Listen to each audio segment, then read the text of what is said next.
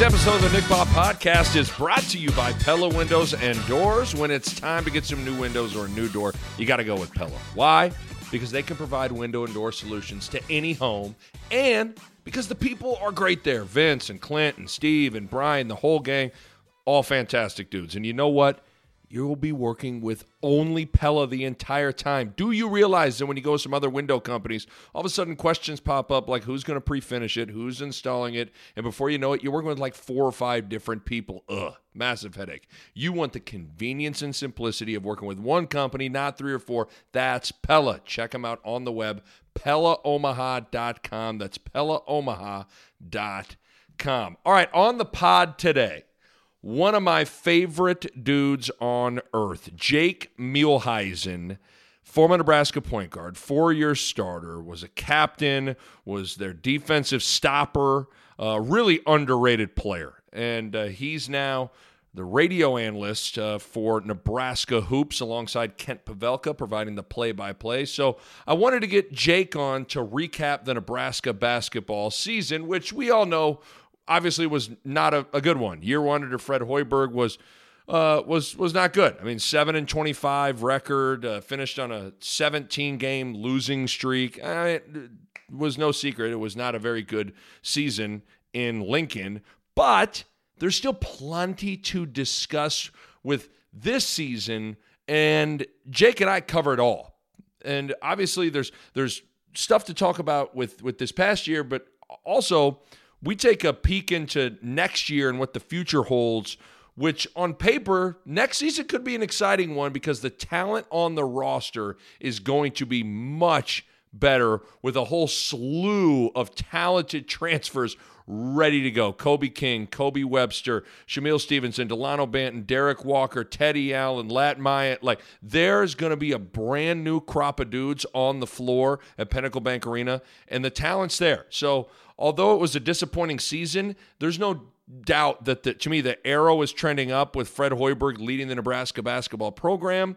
So there's a lot of different elements and angles to break down this season, and then also kind of look into the future of what Nebraska basketball looks like next year and beyond. So Husker Hoops fans, I think you guys are going to enjoy this. I really do. This was a really fun conversation, so let's do it. Here is our Nebraska basketball season recap with a guy that I played high school basketball with, been friends with since I was like in 3rd or 4th grade, former Nebraska point guard, Jake Muehlheisen. Well, his name is Jake Muehlheisen. He is a former Nebraska point guard. He's a former Southeast Knight. He is the color man on the radio side of things for Husker Hoops, but he's also a first-team All-State punter at Lincoln Southeast. That doesn't get mentioned enough, Mule, that the All-State punter thing. Not at all. A lot of people make fun of me for that, but in hindsight, I should have tried my luck in punting and played football instead. Did you punt growing up at all? Like, I don't even remember. Did you? Was your senior year? Was that the only year you punted in your life? I punted. Didn't I punt my junior year? Did you? I can't remember, but I know how I got the job. It was like Mazurski's like, does anybody want to punt? We don't have a punter. I'm like, well, I can kick it, and so I know for a fact I punted my junior year because against I think it was Northeast at Seacrest Field, right? I kicked a negative yard punt because it was like 70 degrees when the game started. Oh no! And then went to like 20 degrees. Oh no! And the wind was howling. Right. And I kicked one into the wind, and it went behind me. Okay, 2 things. Frost and the boys could have used you this year. Hopefully, maybe because of like your hip thing, you could have got like a medical hardship to be the Nebraska football punter this year. That could have helped out. That's number one. How awesome would that have been? You would have been a football legend in these parts. But the thing about you as a punter though, do you remember the state championship game? You might have saved the game. I can't remember what stage it was in the second half. There was a super high snap. We were playing Creighton Prep. We were tied at 7. Do you remember that? You had to sky I don't know what your vert was at your peak, like 35, 36 inches maybe. And I think you're being awfully generous. bro, you had bounce. You had bounce. I don't care what anybody says. But do you remember you had to catch it and you got it off? And I remember the look on your, because I met you as you walked off the field. Your eyes were wide open. You were like, whoa. I mean, because that saved the game for us, probably. Well, I think there was like 5 minutes to go in the game, and you remember who the long snapper was? It was Gordo.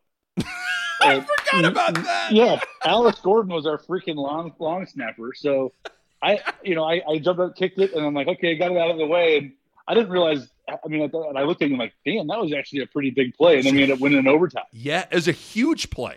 I can. It's weird. It's weird the little things that you remember. I can vividly remember. I can picture your face in your helmet walking off the sidelines because I met you to give you a 5. Like, bro, great catch and punt, and you looked like you had seen a ghost. It was incredible. Well, I was like, damn, I was just glad to catch the dumb thing, and then Mazursky and all those guys were going crazy. I'm like, well, I didn't think it was that good of a play, but it was a hell of a play. I got up and snagged it and got it off. You used to fuck with me so bad. Do you remember what you used to do with me when you'd run into the plays? So I was the quarterback, you were the receiver. Sorry. I mean, so for people who don't know, so Mule was the wide receiver, I was the QB, and Mule would run it. You'd get the play call, and the quarterback or the wide receiver would run it in. Mule, like, you did this way too much in the game. I think in the state championship game, you did it. You ran it. Yeah, I would mess with you. You'd run to me and go, oh, crap, I forgot the play. And then I would kind of like try and throw you out of the way and look to Mazursky, and you'd be like, just joking, pro right, 54, toss sweep, and I'd be like, oh, God. And then you'd be like, relax, dude. It actually kind of worked. You kind of Jedi mind tricked me into like calming down, but God, I hated you for that. I know, but it was so easy to remember the plays because it didn't matter if it was 3rd and 17. It was just hand off to Barrett right, hand off to Barrett left. That's all it was. Didn't really matter what I came in with. It was just a counter sweep, and just let Dane Todd block and Rudy run with it. I can't tell you how many. First of all, it's like we had 4 plays and 3 of them were to Barrett. So odds are we were going to be right. And then there were times the play call would get, maybe Gordo would run it in and not remember exactly like the wording or whatever. There were numerous times I'd be like, "What? It's fine, dude." I'd be like, "Gordo, it's fine. We'll just hand it to Barrett." And like no one would ever say anything to me. Like it was like you couldn't go wrong handing it to Barrett. No, it didn't matter. It was almost unfair watching him play. It was pretty fun messing with you coming. Yeah, I don't forget. But you bring that up though. Like I don't think people get. I always tell people Barrett in their respective sports. So like you playing basketball, me playing basketball. Dane Todd playing football. Like Barrett was the most dominant high school football player I've ever seen. I mean, it looked like the analogy I always give is the scene in Billy Madison when he's playing dodgeball with all the first graders or whatever Adam Sandler is. Like that's what almost every play looked like with Barrett. Like it was like he was a grown man and we were all little boys. Well, it really was. And I found out like how good he was when they'd have like the second team defense play against the first team offense. And I was, for whatever reason, I was on defense. Like, this is stupid. And I had to come and try to fill a hole in Barrett coming through and he just trucks me. I'm like, okay, I'm not ever going to tackle him again. It's funny. I've tried to tackle Rigoni. I've tried to tackle Gordo. I've tried to tackle Bo. I never got squared up with Barrett. Thank God. I do. Yeah, I did one time, and I was like, it's not fair. I got fired from corner my freshman year because and when I say fired, remember Doug Miller would fire people. Like he would like, you're fired, and because she straight up asked me, he goes, "Are you willing to fill the run?" Like basically, like, are you a pussy or do you want to hit? And I was like, I don't know. And he's like, you're fired. You're out of here, dude. You're not playing corner. Go with the sissies and be a quarterback. I was like, this is great. This is fantastic. Okay, so that was a 8-minute tangent about Southeast there. That was good. We're going to get into a Nebraska basketball season recap, but real quick, how is the obviously the coronavirus is taking is just, this is crazy, man. Like, how is quarantine life, social distancing? You got 2 young daughters. Like, how's life going, man? It's crazy. I've been working from home since it's been last Tuesday. We started working from home. Full week, or a little over full week, yeah. Yeah, a little over a week, and obviously the kids are out of school, and it's interesting. It's nice being home, and like you were obviously traveling a ton for hoops, like I was. It's nice to be around the family and the kids and everything, but it's just really different not being able to have the interactions with friends, coworkers, going out in social settings, et cetera. But you just want everybody to be safe and hope everybody stays healthy. How are you doing? Because, the kids being taken out of school, Maeve is at the age, she's in preschool. So it's like, it's not like there's like a legit enormous curriculum with it's like, this is a leaf. And you're like, oh, God, this girl's a genius, But so it's, you try and just keep on some semblance of a routine. But your oldest, Reese, like she's at an age where you can't necessarily, like you got to kind of probably stay on her a little bit. Like how is it going with homeschooling her? So we were able to go get her computer, Reese's computer. She's in 3rd grade. So we were getting her computer from school, and then Sloane's in 1st grade. And Britta's at home as well. So she's basically the teacher. Oh, no. And it was kind of funny the other day. They're in the kitchen, doing their schoolwork and whatnot. And Britta's doing a good job trying to keep them on a routine and schedule as best she can. And they come in, they basically said that I was the principal. So we got Britta the teacher, and I'm the principal. So, but it's going okay, right?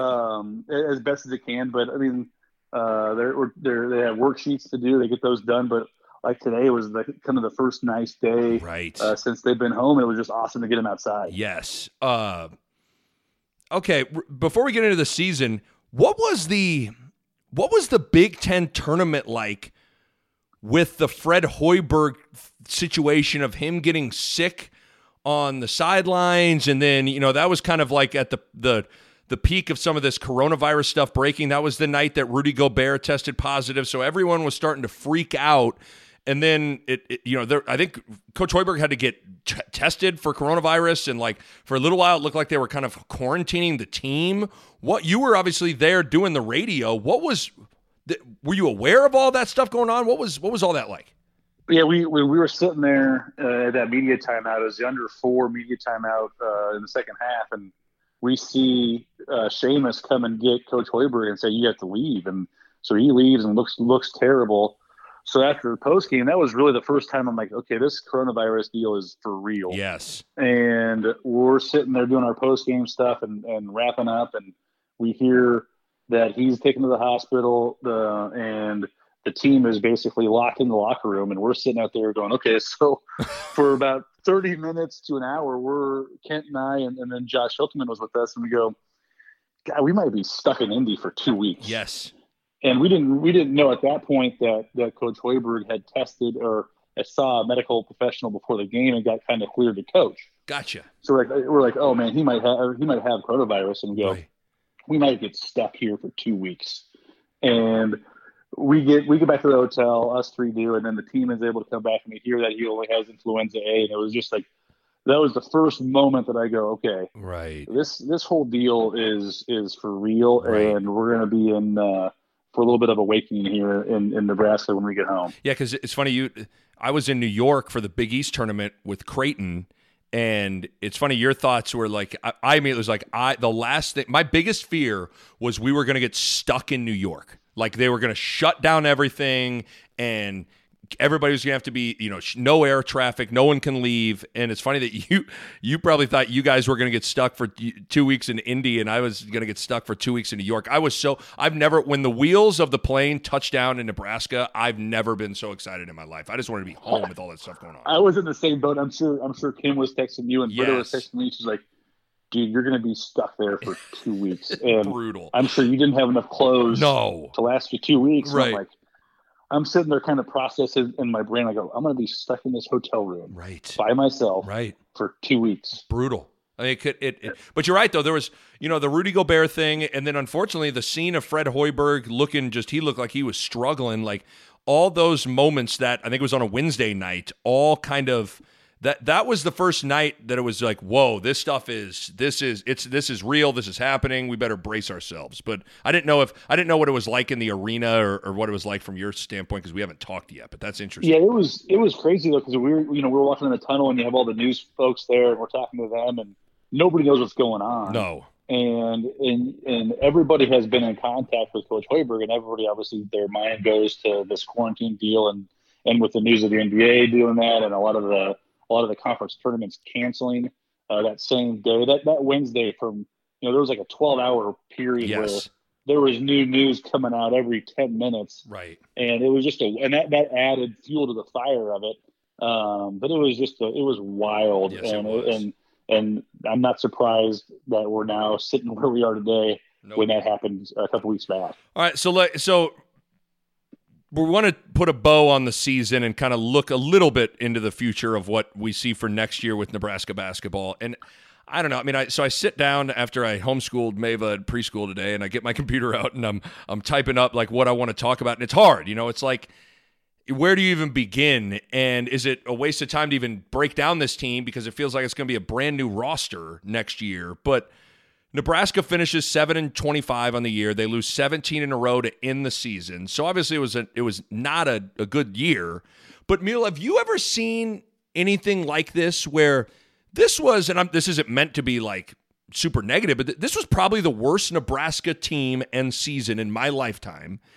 And yet it kind of felt like nobody really cared locally or nationally. And for the record, I get it, and I agree with not putting a ton of stock into it. But still, it was just kind of an odd scenario for this season, how it all played out.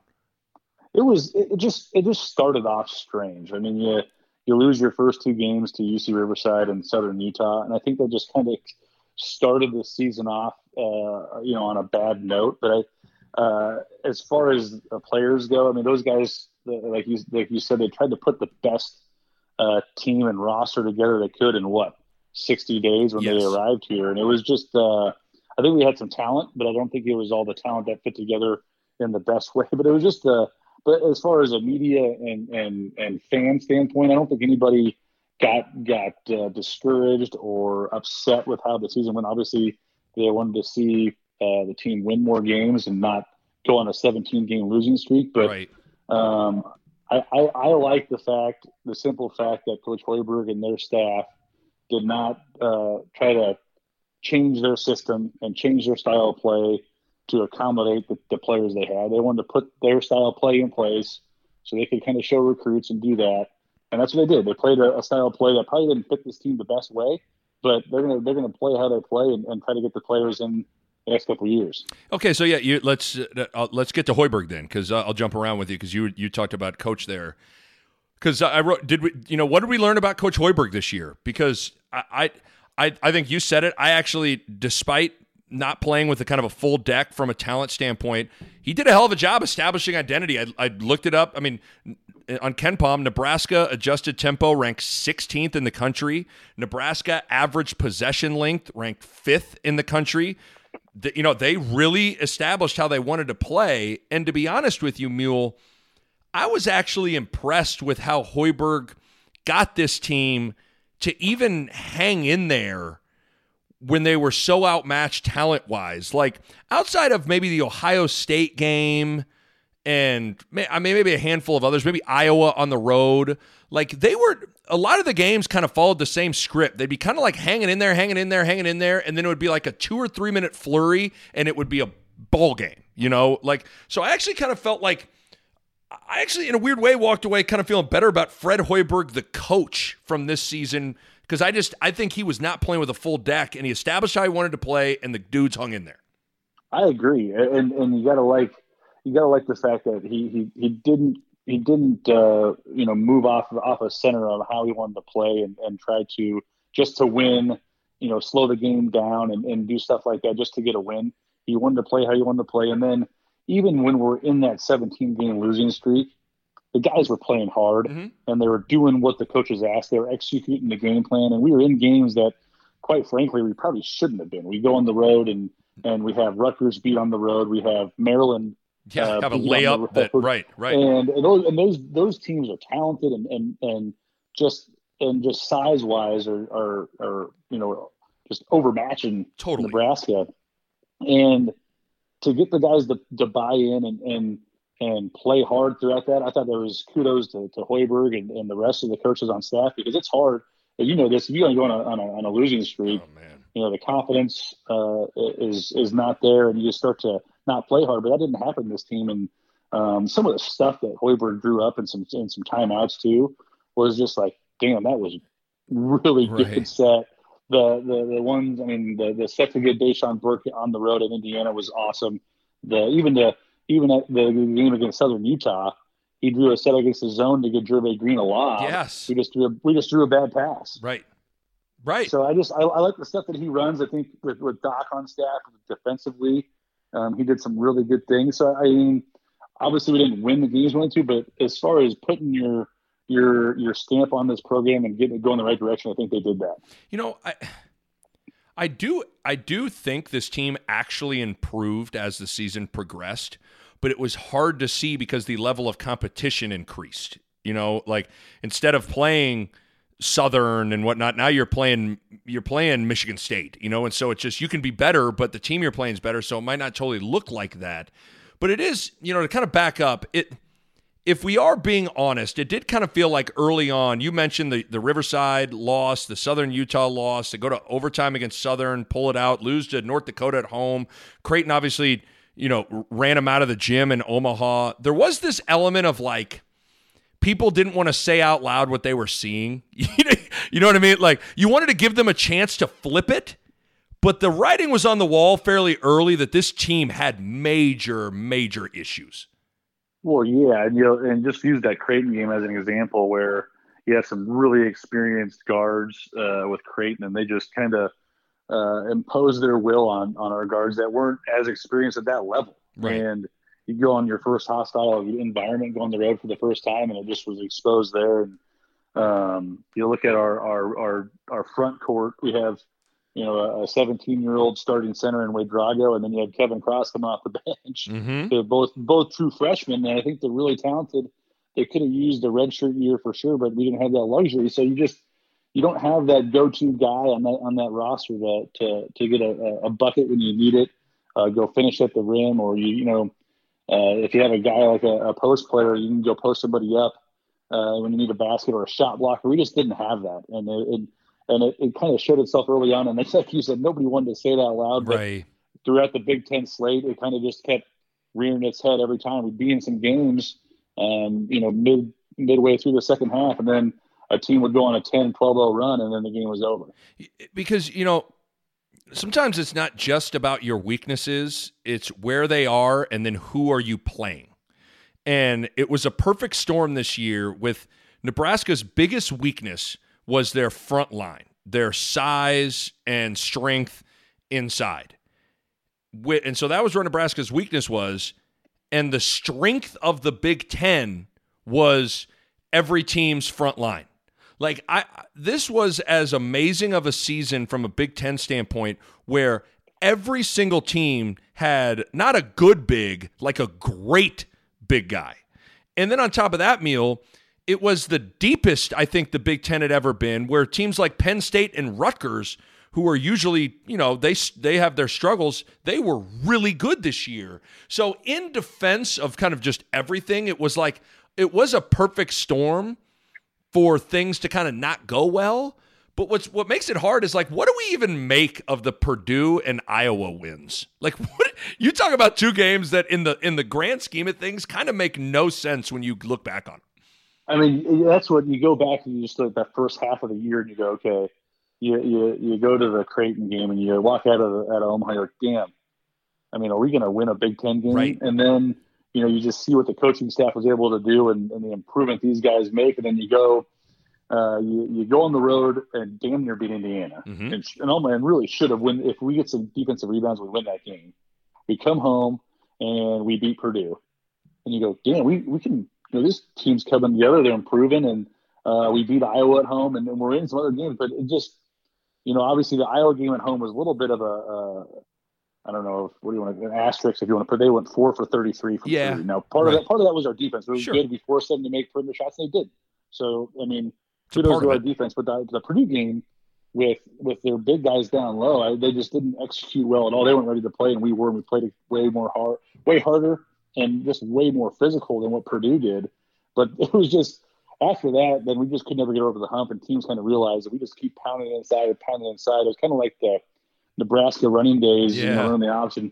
They would just wear on us as the game progressed, and it always seemed like that 10-minute mark in the second half, right, a team would go on a 7-10-0 run, and we just couldn't battle back from that. I did think Doc did a good job devising the best defensive game plan to give them a chance. You know what I mean? Like, I got to tip my cap to Coach Sadler. Like, you know, it's hard, dude, when you are kind of swimming in it in the post and you have to double and you have to sink guys in. It's not easy. And I just, again, I know this sounds like we're in the spin zone and I'm being a homer with Nebraska. I actually felt like the coaching staff did a pretty good job considering, you know, what they were working with, and in particular Doc defensively too. 100%. I mean, you go and we all know Doc's a great defensive coach, and I think that what they did throughout the year, especially in the Big Ten games, where we would mix it up and where we came to double the post. We weren't always coming from the top. We'd sometimes dig on the strong side. We'd come from the weak side. We'd come big to big, and then we'd throw some zone in there. We'd trap off the zone. I mean, we tried to mix it up and muck it up as best we could. And that's what we had to do, and we just had to kind of try to close out and really play really good personnel defense, not close out hard on the non-shooters, close out hard on the shooters, and just hope they miss, and then hope we get a defensive rebound. Do you think, and I mean, this is maybe an impossible question to answer, but like, do you think if Hoiberg had to do it over again, he wouldn't have, and I don't, you know, you don't know what those conversations are like behind the scenes with players, but like, should he have tried to keep a Brady Hyman around? Should he have tried to really work hard to keep Amir Harris or Thomas Allen? You know, like, instead of having such a mass exodus, like, Brady Hyman would have helped this team, you know? Like, do you think if he had to do it over again, he would have maybe tried a little bit harder to get those guys to stay? That's a good question. I think you could have used those guys for sure, but did they necessarily fit into Sure. Coach Hoiberg's system long term?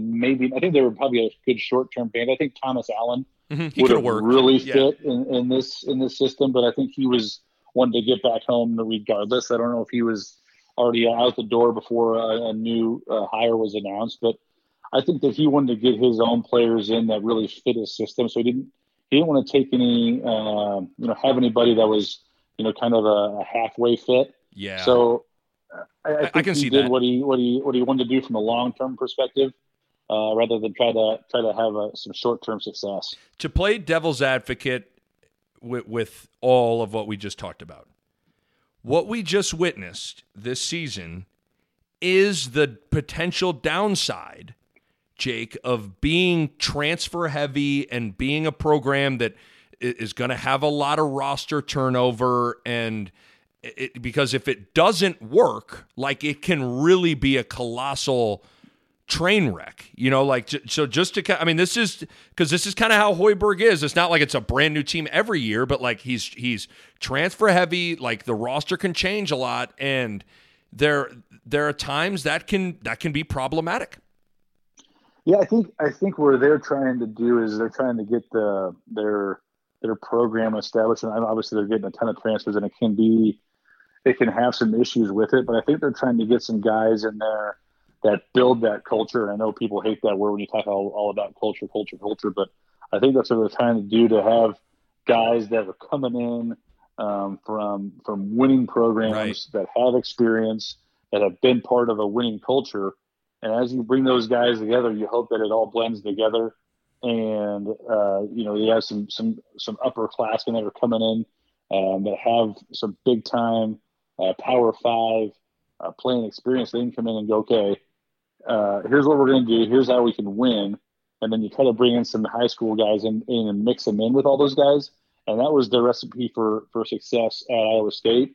And they're trying to do that same thing here. So I think they bring the right guys in. I think it can work. Quick break here to talk to you guys about Pella Windows and Doors. Putting in some new windows or a new door can be super exciting, but can be sometimes a little intimidating, and sometimes you don't even know where to begin. Well, let me help you out. First of all, you got to go with Pella. And with Pella, there are a couple of directions you can go to start. Number one, you can schedule a free in-home consultation. That's right, free. You get a Pella expert out to your home, sit down, talk with you, take a look around your house, and they can get a Fred Hoiberg, Doc Sadler-esque game plan put together for you that fits your budget, your wants, and your needs. Or, number two, you can head out to Pella's showroom. The showroom's really cool. Sometimes it helps to actually see the window, see the door, open it, close it, to get a better feel of exactly what you are going to be installing into your home. And the showroom is also a great place to start. And any direction you go to start, just know that Pella has a variety of products and can provide window and door solutions to any home. And you're going to be working with great people the entire time. Everybody there at Pella is fantastic. So give Pella a call, 402-493-1350, or check them out online at PellaOmaha.com. Back to the Nebraska basketball season recap with Jake Muehlheisen. At some point, I really want to get Hoiberg on this podcast. I want to sit down with him, and because I am curious how utilizing high school recruits factor into their plan, because like you do have to have a core of high school kids that you're recruiting, that you bring into your program and you develop them, and they're the one constant throughout, a 2, 3, 4 year period. And I'm not saying Fred Hoiberg isn't committed to that, but I think that matters. That's something that I am going to be watching for over the next handful of years, because I'm with you. I think it's one of those things. They want to jumpstart the program with, your Kobe Kings, your Delano Bantons, your Shamil Stevensons, your Kobe Websters type guys that we're going to talk about in a little bit. But I do think it really is important to have. I think they had a guy, Matt Thomas was a kid at Iowa State that was like a 3 or 4 year dude that helped them a lot. Like you do need those guys to help establish your foundation. And I know they're committed to that, but I think it's worth just kind of saying out loud.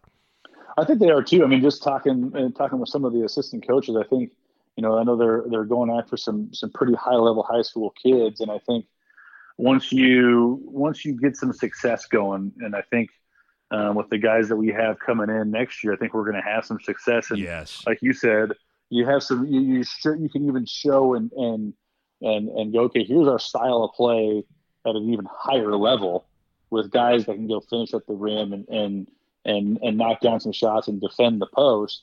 Here's what we're going to do, and then you're able to get on some higher caliber high school kids and plug them in, and then you kind of just build that whole system, that whole culture with a little mix of transfers and then a mix of high school kids. Yeah. Okay. Who at this point? Let's play a game called Who's Coming Back. And because it's hard to even. So Jervay Green's entered the transfer portal. Deshaun Burke announced that he was going to, graduate, and then now he's entered the transfer portal. Cam Mack is going through the draft process. I think with everything that happened at the end of the year, I would say the arrow is pointing towards him probably likely not coming back. But I guess we'll start with those three guys. So, I guess with Cam Mack, do you think what do you think the future holds for Cam Mack?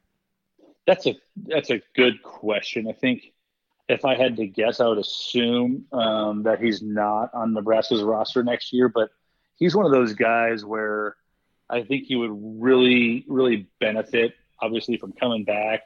We're just with the guys that he has around him with more experience, because I think we relied so heavy on him to be the dude.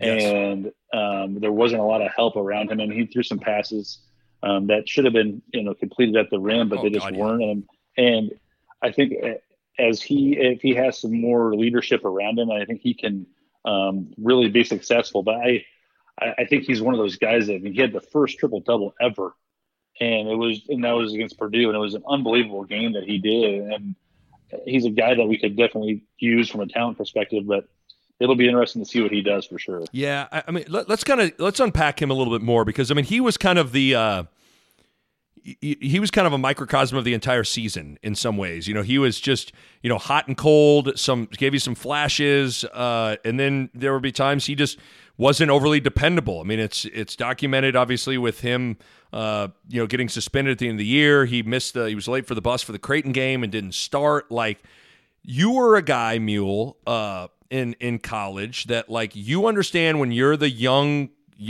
buck and you are starting, like, there's a non-negotiable level of leadership and dependability that comes along with that. Like, you can't be the guy that walks in late. You can't be the guy that that people got to worry about Jake doing the right thing, right? Like, I mean, because if you're going to play 30, 35 minutes a game and have the ball in your hands, like, that's going to create some dissension in the locker room if, like, you're not taking care of your business, and it puts the coaches in a horrible spot because obviously Cam Mack's the most talented guy to be able to run the show this year, but like if he's not handling his business off the floor, and it puts the coaches in a horrible spot. Like I think as much as anything, like, yeah, does he need to work on his jumper and some of his decision-making? Yeah, but like the biggest part of his game he needs to tighten up is like his intangibles.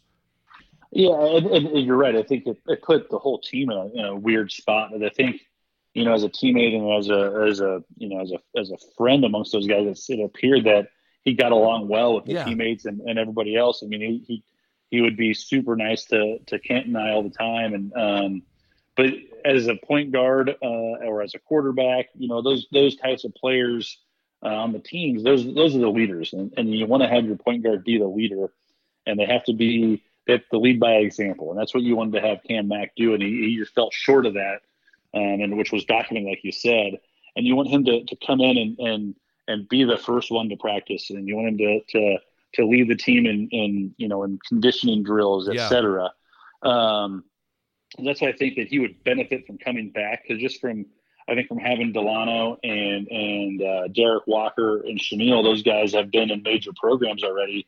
I think in just watching a few practices where Derek and Delano were some vocal guys, I don't know how. I think they weren't able to be as vocal with the guys playing because they were obviously sitting out.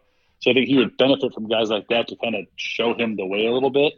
But you just hope that he can learn those intangibles, and whether he comes to Nebraska or not, you don't want to see a kid like that go and waste his talent. You want to see him succeed wherever he goes, and hopefully he learns and can turn into a leader. If he ends up, hopefully he's back in Nebraska. If he ends up somewhere else, hopefully he can become a leader. And with Mack, like with Cam Mack, some guys subconsciously, they may not know they're doing it, but they know if, like, there's no one that's gonna. The ultimate behavior changer is the bench and not playing. And I wonder if deep down inside, Mac subconsciously knew, like, come on, man, are you guys not going to play? Like, you're going to not play me? You know what I mean? Like, you're going to seriously, okay, so you're not going to start me, but like, I'm going to play, like, and I think maybe to your point of having Kobe Webster and Kobe King and Delano Banton, Shamil Stevenson, like, yeah, bro, if you're late and you're not doing what you need to be doing, your ass is going to sit down. You know what I mean? And like, that'll maybe change behavior as much as anything. Oh, for sure. I mean, you know this. I mean, when you came into KU and when I came into Nebraska, if I stepped out of line and did something stupid, somebody's going to tell me. Yeah. And I just don't think with the roster turnover and Thor and Deshaun, the only guys that have been here, I don't think there was anybody in that locker room that was as vocal as you would want. Right. But I think moving forward with having some of these guys, and you have guys, you have Kobe King from Wisconsin, you have Tennessee, you have Pitt. I mean, you have guys coming from big time programs, and they know and have seen what it takes to win, and so they can go, okay, you're going to be here on time. Yes. And the teammates hold each other accountable and not only rely on the coaches. And I think that's where this team will be at next year. I think that that Cam could benefit tremendously from that. So then the next crop of dudes, you got Thor, Kevin Cross, Big Ivan, Arope, and Charlie. Do we think all those guys are coming back? Like, what would your gut say on those five guys? I would think if I had to, I would think they're all back, and I'll start with Cross and Wade Drago. I think those guys again could benefit tremendously being here in Nebraska and getting in the weight room, nutrition plans, et cetera. And you look at a guy like Kevin Cross, he fits into Coach Hoiberg's scheme. He's a stretch four. Yep. He needs to work on his jumper a little bit, but I think if he worked on his body and leaned up a little bit, he could be a really good player in the Big Ten. And I think with the guys coming in, I assume that he comes back. I think Wade Drago loves it here. Okay, I think he's a guy that could be really good for Nebraska. I mean, everything that I've seen and heard that he likes Lincoln a ton. So I'm assuming he's back. And then you saw Paul Rope. He played really well down the stretch. He did. I mean, I know he was limited minutes throughout the year, but he came in. He's athletic. I think he's just so raw. You don't really know where he fits position wise. I mean, he played the 5, and he's about my size. Right. I mean, the dude has the quickest hops, though. Yeah, he's athletic, man. I mean, yeah, athletic. His jumper, I think I saw develop. It's a pretty jumper. So hopefully, if he can get some handles going, who knows? I think he's a guy that could be a really good developmental player under Hoiberg. And then Charlie Easley. I mean, I don't know where he fits in, but he's a guy you want on your team. He's a guy that brings it every day in practice. A good leader, comes in and works hard. Whether he plays as much as he did this year, I mean, probably not. But I think he's a dude that you want on your team moving forward. Yeah, I totally agree. I think, with Charlie, the biggest thing with Charlie is like, who knows what his role and playing time is going to look like, but he's got to shoot it better than 5 for 30 from 3. Like, he does everything else off the charts. You know what I mean? Like, he plays hard. He's in the right spots. He's tough. He's actually, I think he's a dude that got tested a lot. People trying to kind of isolate him and drive him, and he's a good on-ball defender. He's just he's got to work on his jumper. I totally agree on Kevin Cross with what you said. Like, I think if he works on his body, and then he lives in the gym on the gun, shooting the 3 ball. Like, if he improves his body and improves his 3-point shot, he's a capable, dangerous player because, like, that's when he can do the shot fake drive and get in and make some things happen if people respect his 3-point jumper. But I think I totally agree on Cross. And then Ivan's just got to – he's got to become a better finisher on the pick and roll. Like, and I just don't know, is it in him? Like, I didn't know if it was strength or because he's one of those guys that doesn't have great natural touch around the basket. Like, do you think he's got, like, what is his offensive ceiling to you? I think he does. And I just keep going back that, I mean, the dude just turned 18, literally within the week. And, I mean, just think about how your body progressed from 17 to 20. Right. And if he buys into the weight room, I think he can become more explosive and be one of those guys that can finish at the rim. He's got super long arms. He's got pretty good hands. I think he, as he just slows down, there was about a 5 or 6 game stretch there where he basically averaged a double-double. Yep. And he was able to slow down. One that comes to mind is at Illinois against Kofi Coburn. He played toe to toe. It's not better than Coburn, and he looked like the better freshman. And Coburn's 20. He's a 20-year-old freshman, right? And it's like, okay, this guy's got some stuff. So if he just keeps, and I see Ivan as that guy that is a gym rat and wants to be so good. And I think, and watching him eat in pregame meals, he's bought into nutrition. Good. I think he's bought into the weight program, and I think he could be a really good player. I mean, just look at. He just broke the single season record for rebounding as a freshman. Mm-hmm. And I mean, some dudes just have a knack for that stuff, and that's a guy you want on your team. He's not going to go get you 20, but he's a guy that you want to average, 8 and 12. That's what you want from a guy like him. I think we'd all agree. The guys we're talking about are they're going to be role guys. If Ivan and Cross and Rope and Charlie, like if they got to be your stars, obviously you're in trouble. But listen, man, the role guys, the intangible, like those guys matter. Like it's you need your 6th, 7th, 8th, 9th guy to be solid for a variety of reasons. So while we're not talking about guys being potential first team all Big Ten type of players, they could ultimately factor into Nebraska's success moving forward. I don't think you can just dismiss them.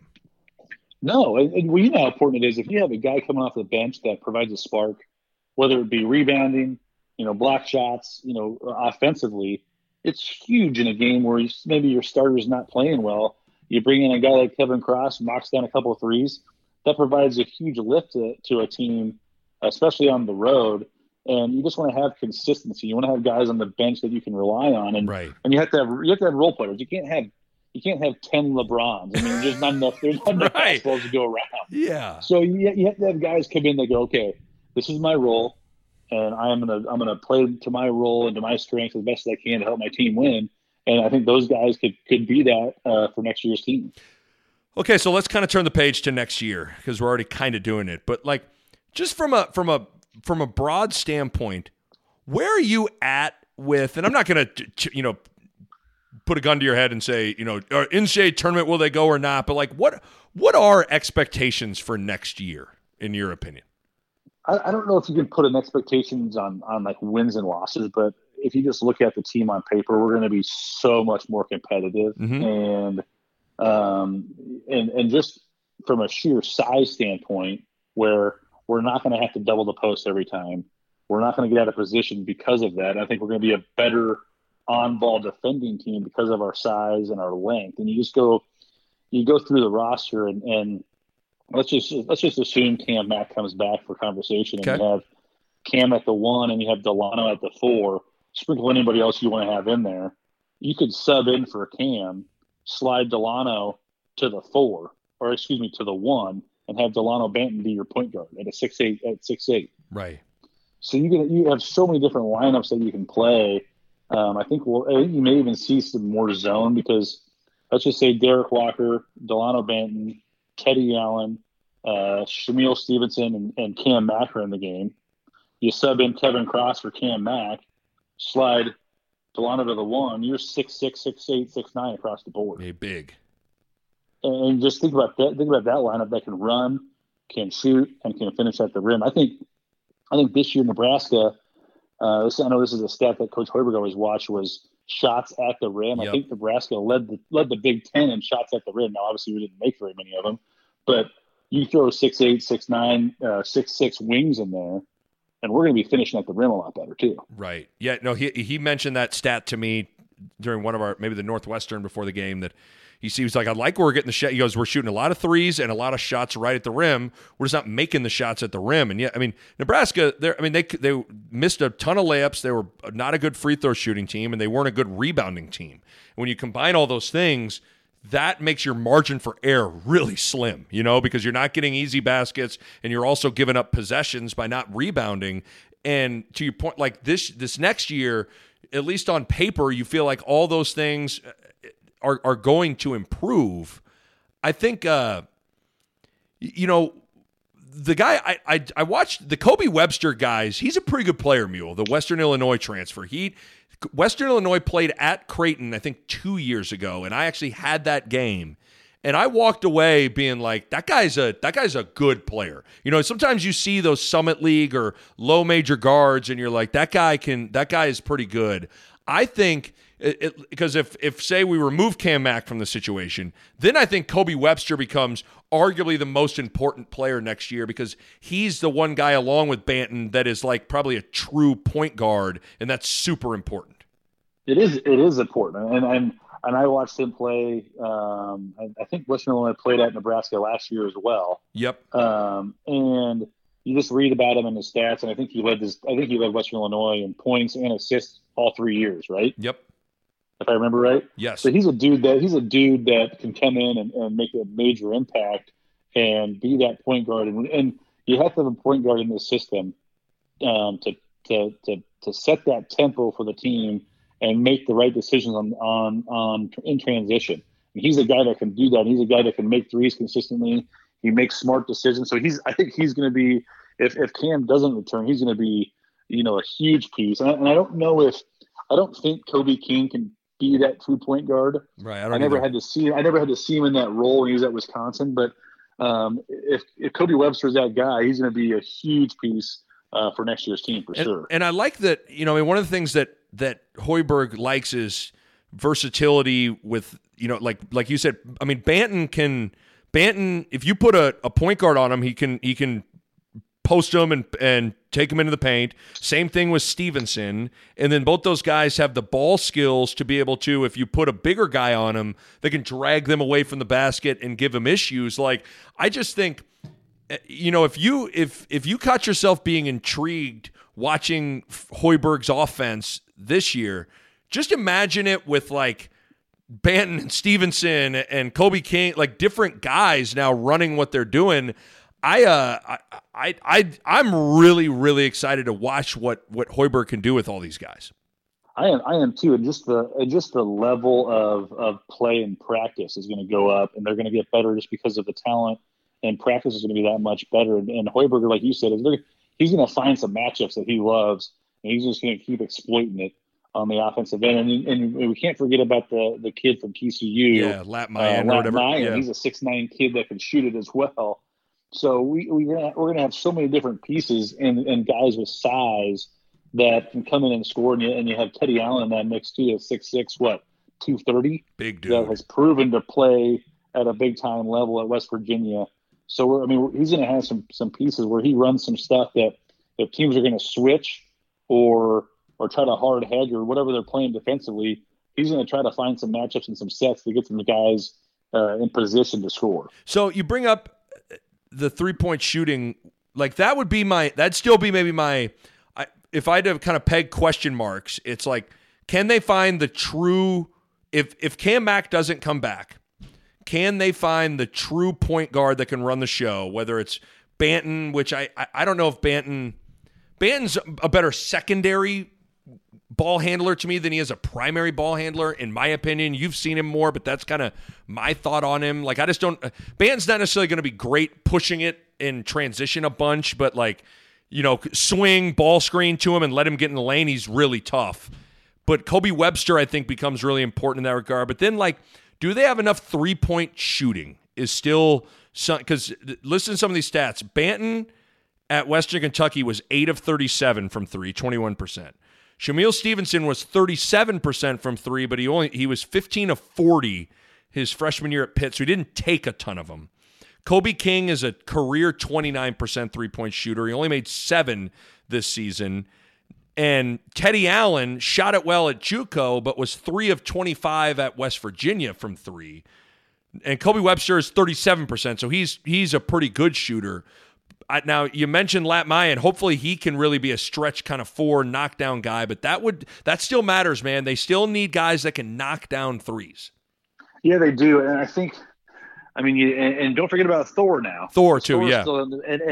And I want to mention him too, just what his improvement was this year. And then I think he's going to be a huge piece. And I'll go back to our role player conversation. I don't think he'll be relied on as much, but in this team, I think he's going to be as important, just being a huge role player, whether he's in the starting lineup or not.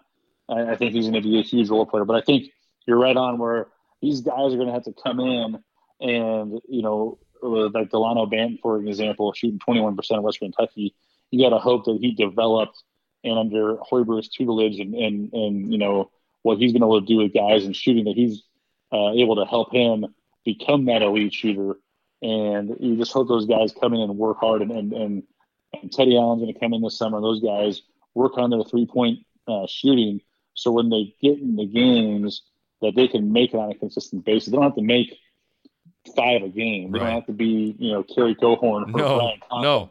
They have to shoot, 33, 34% or better. That way guys have to guard him. They can go, and then they can put it on the deck and go around it. No doubt. You just don't want to be a team where people just sit and plug the lane and say, jack all the threes you want. You're not driving and living in the paint, because that could make things hard. But nevertheless, like, Hoiberg's, he's a pretty good shot doctor, if you will. So you imagine some of those guys will improve. I mean, there's no doubt that, like, you look on paper, and I don't think you could say that about this year's team. I think there was just such a huge question mark with a lot of these guys this year. But on paper, this roster for next season, the talent is there. Now there, I don't think means like Sweet 16 or Elite 8 necessarily. You never know. You catch lightning in a bottle and maybe these guys gel quickly. But like, I just think the level of play on the floor is going to be dramatically different next season. For sure. And I think the key thing you said there is how these guys come together and gel, because this and is chemistry on the basketball court is humongous. I mean, It's just like, if you don't have it, you're not going to win games. But if these guys can build that chemistry on the floor and learn how each other plays and somehow just and put that together quickly in the off season. I don't know how this coronavirus stuff's going to impact that. I know. Coming in for summer school and all that. But if they're able to come in and get and pick up games and start to learn each other's games, I mean, on paper, from a size standpoint and talent standpoint, I mean, we're going to be competitive.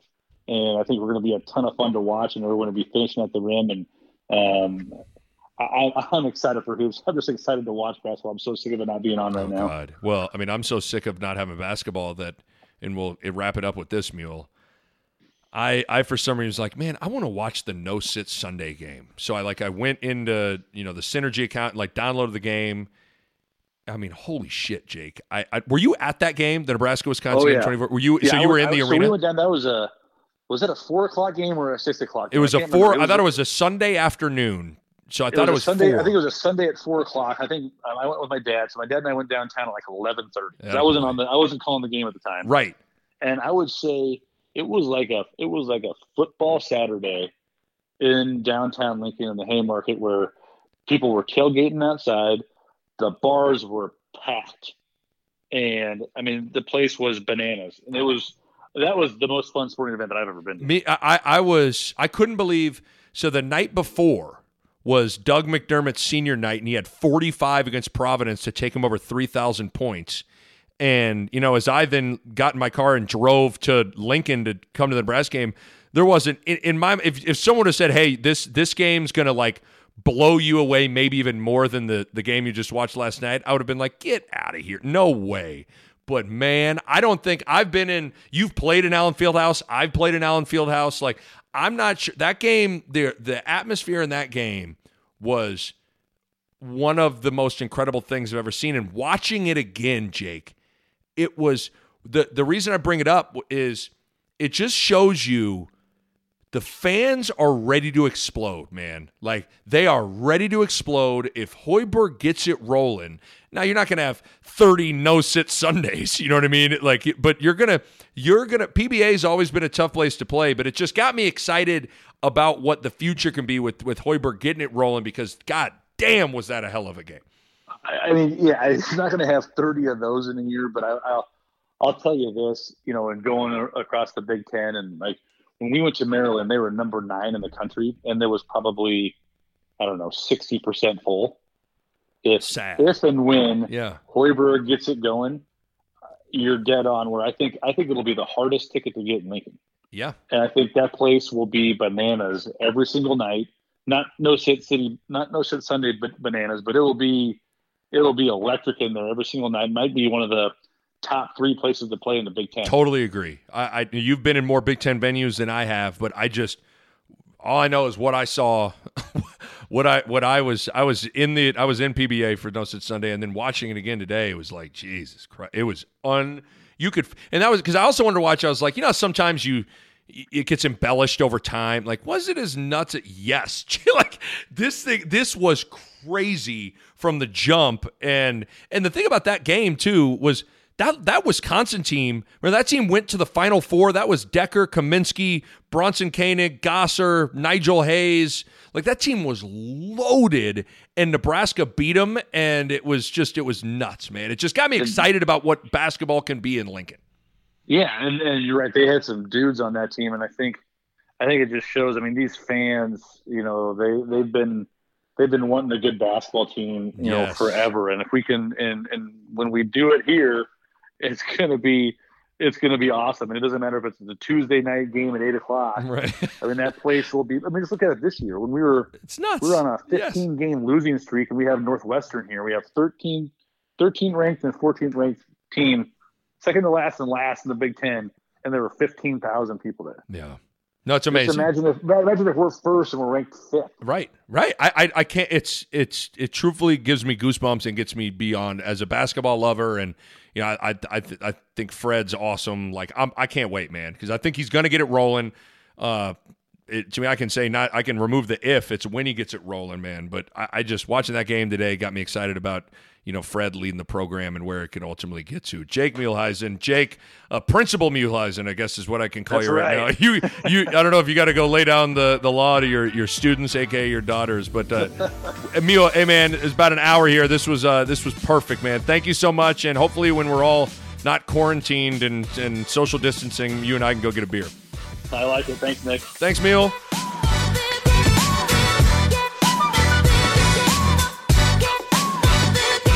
Parkville Media Production.